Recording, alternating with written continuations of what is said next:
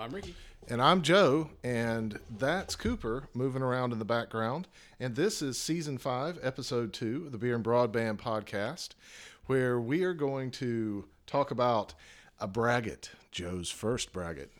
And for those of you who don't know what a braggot is, that is a beer that is honeyed in the fermentation process. So it's, half honey, half malt.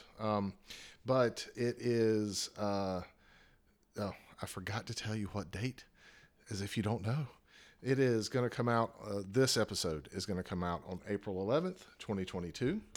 And it is our second episode, but we're going to talk about Milana now. Milana is I made 2 gallons of an oatmeal stout from a kit, but I decided that I didn't want to just leave it as an oatmeal stout. I wanted it to be also a braggot, so I added honey into it that raised the ABV up to about 7%. And Ricky's had some, so tell me what you think. Yeah, I mean, it's brewed very well. No off flavors, very smooth. I'm not sure how highly I would rate the kit itself because it contains the ingredients. Yeah. It's not bad. It's all the flavors are kind of in the middle. Yeah. They're there. You can kind of taste the oatmeal and that darkness and all that, but they're not spread out enough for it to have like a really good feel to it. So it just comes off as like a nice sippable alcohol. So, this might be a really good kit for someone trying to like beer for the first time because, they're going to get a product that is drinkable, because we've had some kits that when we got done with it, we're like, I don't know. Yeah, I don't know about that. But I think it could certainly be better. Well, so there is a different flavor because I've made this kit before. Mm-hmm. The oatmeal stout is just kind of middling. That's why I wanted to add something to it. The wildflower honey that I added to this, I feel I added an extra flavor on the tail end that you don't get from the kit itself. Okay. So that little bit of the kit itself is just kind of sweet and a little creamy, right? Mm-hmm. And then at the end, you get this kind of added. I don't even know how to describe it. It is unique to honey. There's kind of a. It might have some of that lightness. Yeah, something at the end that's almost like pillowy. Yeah. That comes in, and that is what the honey added to it. Okay. So I added the honey in the brewing process, but I didn't add it in the heated process. So I didn't invert the sugars or anything like that. All I did was mix it into to a little bit of the warm mash, and then put it in after it had become the brew. Yeah. I put it in the fermenter at that point. So I'm going to be sacrilegious, and I have a little bit of the Bochet left from last episode. Yeah. I'm going to toss that in there. To see what that does? Yeah, because, the Bochet had, as we talked about, some of that nice oakiness, had a little bit of extra sweetness to it that was more of a rummy sort of, more alcoholic sweetness than just sugar, if that makes any sense. So one thing that I do know that happens to this is you let it set for a little bit, and it, unfortunately, you've That's really good, changed though. it. It is. Yeah. That's it. Oh yeah. I'll take some. That because the other, the Bochet was so sweet in the beginning, this gives it that extra depth. So it's got flavor at the front, it's got flavor in the middle, it's got a little bit of that lightness in the back. Yeah. So that means the next time I do this, I'm gonna have to use buckwheat honey. Yeah, that might be a good call. Yeah, or I could do it with some avocado honey. That might also be really good. Yeah, I've heard the avocado honey when you brew with it leaves a lot of creaminess behind, and a lot of people like to put that in. Things are going to try and have more beer-like quantities or qualities. So yeah, that could be worth a decent shot. Well, I've got some avocado honey. It was expensive. Oh yeah. But I got a pound of it, so we can possibly make it into a back sweetening agent or a flavoring agent of something to bring something out. So something to think about. Yeah. But this one of the things that I think about this as an experiment, because in the YouTube channel that I started and then like haven't really followed through with, I called myself the Accidental Brewer. And this is one of those accidental, like kind of discoveries that I found that, okay, what I've heard people make braggots. I'm going to try to follow a recipe or closely to make something that's a beer and honey, kind of thing in fermentation and see what that ends up being. And it actually ends up being really good. Like to the point that I am very interested in doing this again. Oh, yeah. Yeah. I think everybody that brews should at least try it once, especially if you make beer, if you're interested. Yeah, I really think, honey as a sweetening agent has a lot of very unique properties to it. There's a lot of things you can do with it. Once I get moved into my house and have a more permanent setup, I'm actually going to get a second vessel and try making something called June, which is essentially kombucha made with honey. Oh. A lot of people say it's very difficult because you have to train your bacteria for it. I'm not how sure I believe them about that, or if that's just marketing so they can sell you scobies more than once. But I do want to see what that's like. Yeah, I'd be interested in how that turns out. I think I actually, now that this is like opening up, it's been sitting out for a second. I think I actually like this more. Sitting here now. I've had this before. I've kind of forgotten what it tasted like because I brewed so many things over the fall that I kind of have forgotten a little bit of what the flavors are. But I think this is a good experiment. It was a really fun thing to brew because it blended two of my favorite things to make. And unlike the sizer that I made, which was fairly simple. Which I'm going to do that again. Yeah. I've actually got a bunch of honey. I've got like, 12, 24. I've got about like 50 pounds of honey in the closet in there. And I'm just going to go through all that. Most of it's wildflower honey. And I'm going to make a bunch of different types of brews. And one of those things I want to make is a sizer. Gotcha. Yeah. So let's talk about ZSH. Are you familiar with what ZSH is? Some casual Google searching when I saw it show up on the list of topics. I could use a deeper explanation. Okay. So, you have bash, right? The bash shell is the born again shell, or, whatever, you use CSH, anything like that. There's all like different shells. So corn shell, whatever. There's fish. Fish is a shell that you can use, but they're all shells that you can use to be able to get into your Unix, Linux system. Well, I've kind of migrated over at work to using an M1 Mac. And I knew that Macs had like kind of done this conversion from using bash, which they had like this really ancient version of bash on them compared to most Linux systems. But they had moved from bash to using ZSH. Now, polarizing, I'm not a fan of either thing. Like they're a tool that I use, and knowing how to use them is fantastic. I love being able to do work in the shell and at the command line to be able to make, things happen on my computers, whether it's automations or scripts or whatever. But I've had to start using this more often. And so I started using OMyZSH on another computer that I had that was like a secondary testing machine. And I like it.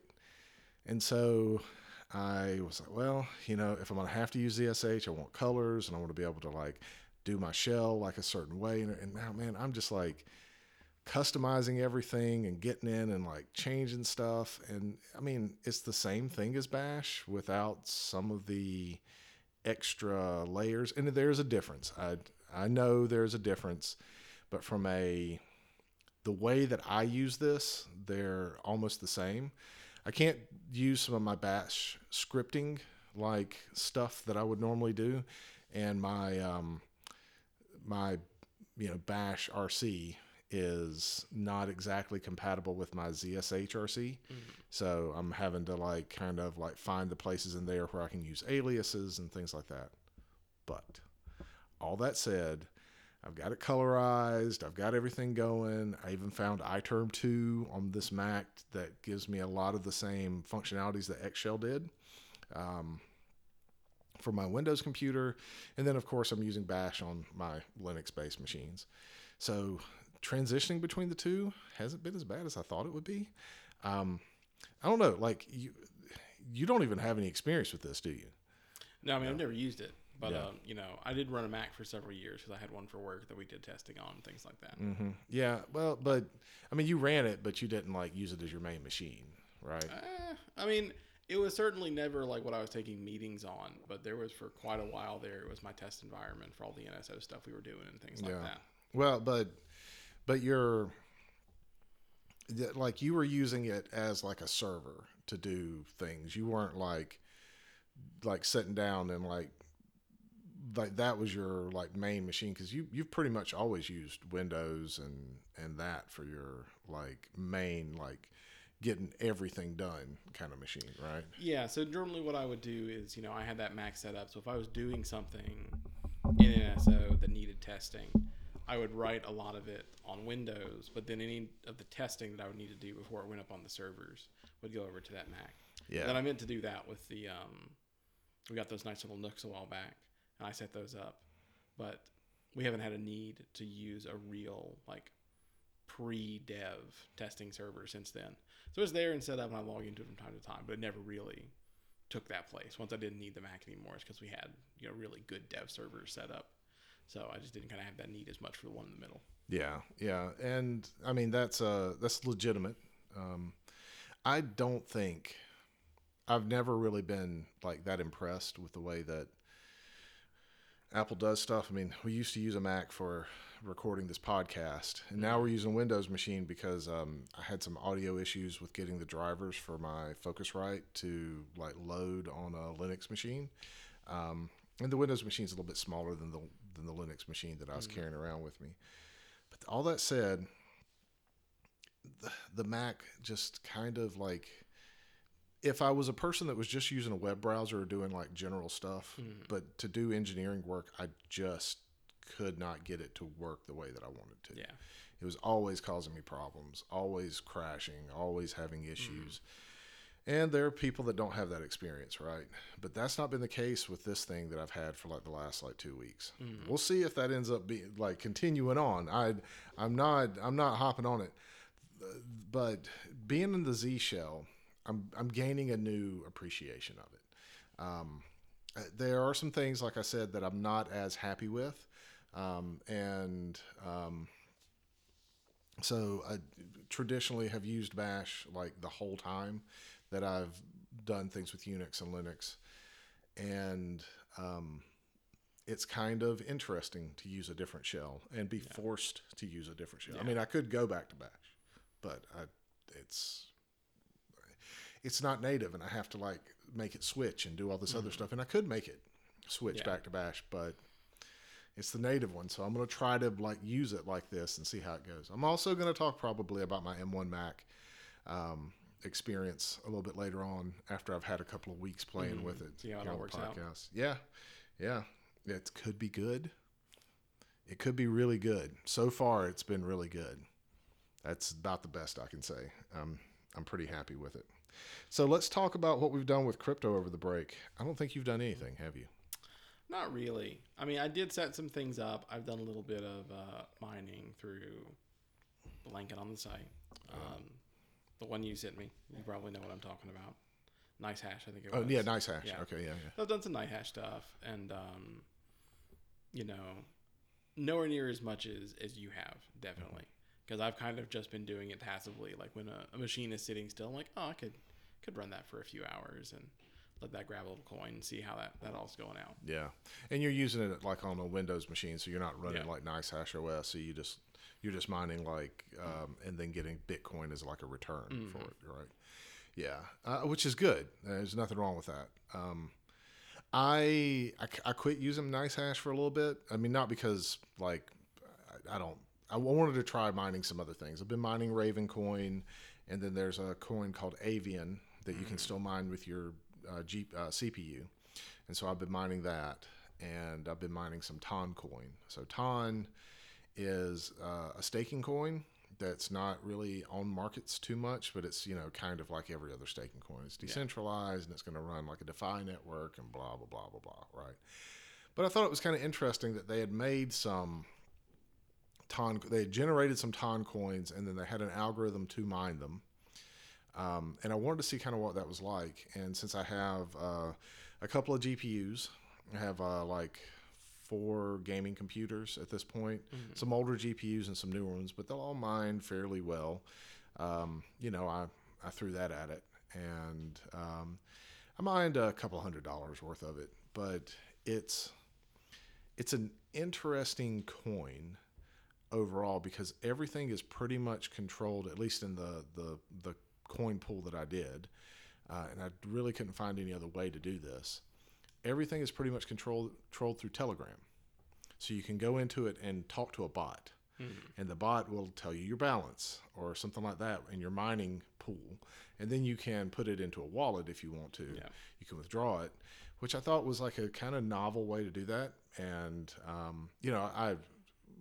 at this point, it's a couple of hundred coin that I have in a wallet that is sitting there just kind of, not doing anything.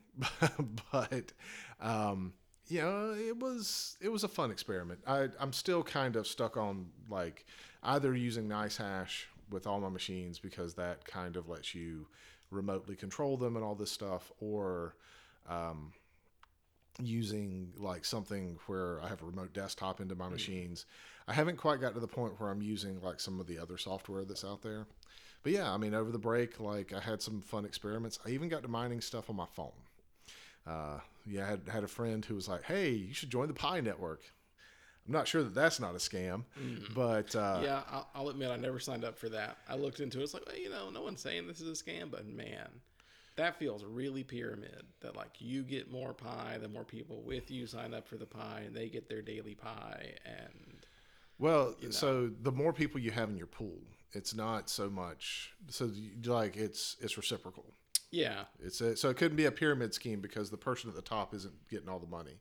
Everybody's getting it within that pool. It's distributed by having more people, but you can't sell it anywhere. It's not something that you can put anywhere else. However, it's kind of an interesting thing to learn about mining because like a kid, let's say you have like a teenager who's interested in mining or cryptocurrency, and they come to you and they say, "How do I do this?" Well, let me show you how to do this like thing. So from that perspective, I think it's kind of neat. From the perspective of, can you actually do anything with it for the energy that you're expending on there and the advertisements they've started putting on the thing? Not so much, not yet. You can't do anything with it. It's supposed to be going to mainnet though, so I mean, phones aren't secure, so it's not like I'm saying that they're not doing something nefarious. I can't see anything that Google's not doing that they would be doing. Yeah, with it. I mean, that's true. You're not any more exposed than you are if you're consuming any other of these large services. Right. And if I get like 200-300 coin out of it, and those actually be worth, $3 or $4 each, that's a couple $100. I don't mind that. I'm getting some sort of return on investment. If they never end up being worth anything, yeah, it's a scam. Yeah. Yeah. I think that's basically what it comes down to, right? Yeah, and whether or not that'll ever really materialize. Supposedly they're going to get listed here in the next year on our market. So. Yeah, but I mean, to your point, the number of coins that hit over $1 is minuscule compared to how many coins actually go in. Yep. So, if it was worth your time at 1 cent, I'd maybe be more comfortable with it. Would it be worth my time at 1 cent? I mean, the amount of coin that I'd have right now would be worth very little. I'd have to get a lot more people that were in my friends list, quote unquote. Mm-hmm. I'd have to get a lot more friend-face friends. Yeah. Yeah. IT crowd joke. Anybody out there laughing? Maybe. But yeah, so I think the one that I find the most interesting is Avian. Do you remember me talking about that? Yeah. I did look into that one for a little while. Yeah, it's a fork of Ravencoin. Mm-hmm. And the thing I find the most interesting about that one is it seems to have the most promise to be something that's at least as profitable as Ravencoin, especially since you can mine it while you're mining another thing on your GPU. You can mine it on your CPU right now. It won't be that way forever, but you can. Yeah. Yeah, and they're worth like a couple cents, I think, right now. They're barely worth anything, but if they're easy enough to mine that you can mine millions of them before the next event that happens, and then they would be, worth, maybe more because they'll be more difficult to mine, and you won't be able to mine them on a CPU at that point, I don't think. So, at least I don't think. So I've kind of dominated this because I've done most of the like stuff. What are your thoughts on any of the mining that you've been doing? Like, I kind of just do it passively every now and then. I like to kind of check in and see what the return rates are. I really view it more as data collection than investment, because my personal opinion is long term, I think we probably are as a society looking at something more like crypto. I don't think a lot of the traditional currencies, especially as we're looking at like all the economic problems we've been having the last couple of years, are probably a long-term solution. But I also don't believe probably any of the cryptocurrencies that exist right now will be that alternative currency. So a lot of it is me looking and trying to learn about those technologies and seeing kind of like how they work. Because I think, even if it's decentralized, when something comes in, it's going to be like, okay, this is going to be a currency that everybody in the world can use. No one coin could really come in and fill that gap. Yeah. Ethereum's pretty close. I mean, maybe if they really keep working on Ethereum for the next couple of years, you could see something there. But like Bitcoin, even though it's the most adopted, the underlying technology on it can't really replace a lot of existing technologies around fiat currency. Yeah, it's just not fast enough. Yeah, it's not fast enough. It's got all sorts of issues. And we've talked about, I think this last time we talked about crypto. There's a couple of cryptos that transaction times are super quick. Yep. But they have some other problems. There's no one crypto right now you could look at and say, boom, that's going to be it. I'm going to get ahead of the game. I'm going to have so much of that because that's going to be the new dollar someday. Exactly. I think one of the benefits of it, it's fairly easy to move between cryptos. So like if you knew something was really hitting off, you could buy some fairly easily with, trading just on like a wallet like Exodus or something like that. But yeah, I mean, it's still the Wild West. Yeah. Yeah. It's the gold doubloons of the modern currency. But I mean, at some point, somebody's going to have 1 million Raven coin in a sunken, buried in a well chest of crypto wallets that's full of, whatever. And somebody is going to dig it up and be like, oh, this was a, ancient currency, blah, blah, blah, blah, blah. And, just like we do with, doubloons and things like that. So, maybe. I think we have really saturated the market. So I think a couple of them, like, will Bitcoin ever be completely worthless? No. If Ethereum doesn't get picked up, will it ever be completely worthless? No. You're right. There will be some level of, hey, here's these things I have. They become like this collector's thing to it. But, Ravencoin, Avian, probably not. Probably not. Yeah. Maybe somewhere there will be like a crypto exhibit, and they'll have one or two of every coin that you can scroll through and see, look at how many existed, So I meant more like somebody will print it out onto like paper.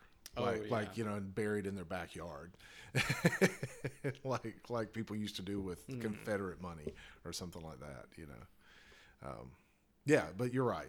There's going to be so many of them that there's probably 95% of them are going to be worthless at some point in time in the future. Get them while you can. Yeah, I mean, the people doing crypto for money, I do think it's still a decent avenue for short-term investment. I mean, people that are getting a couple coins together and then they, it went up in price, so I'm going to sell it and cash that out into something else. Yeah. There's certainly people that make money on crypto, no doubt. Yeah, absolutely. But yeah, I think that's still, as long as we've had it, we think, Bitcoin's been around for more than 10 years now, I think that, it's this big technology that people are adopting quickly and it's really taken off. It's still so early. Yeah. Because there's a big difference between people adoption. And even then, people adoption is generally kind of the nerdy, more technical people. But, the people adoption to the enterprise adoption. I mean, we had fiat currencies for thousands and thousands of years before we really like figured out a way to kind of mesh all that together in a global way.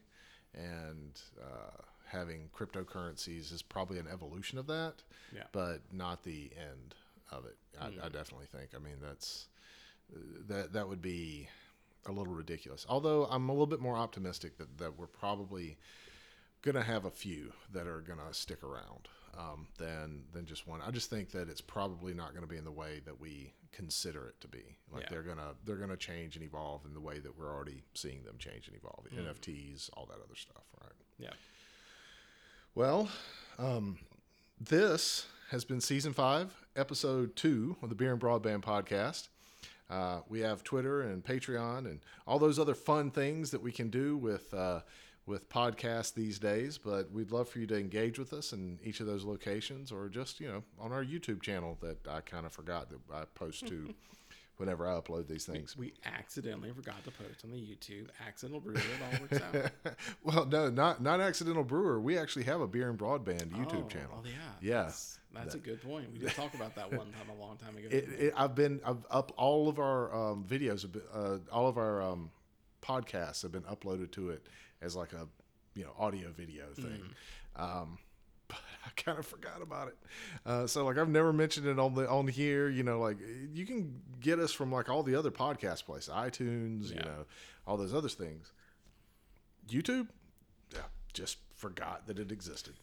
That's my bad. But anyways, we'd love to hear from you and give us some ideas about stuff you'd love for us to talk about or whatever. And we'll catch you next time.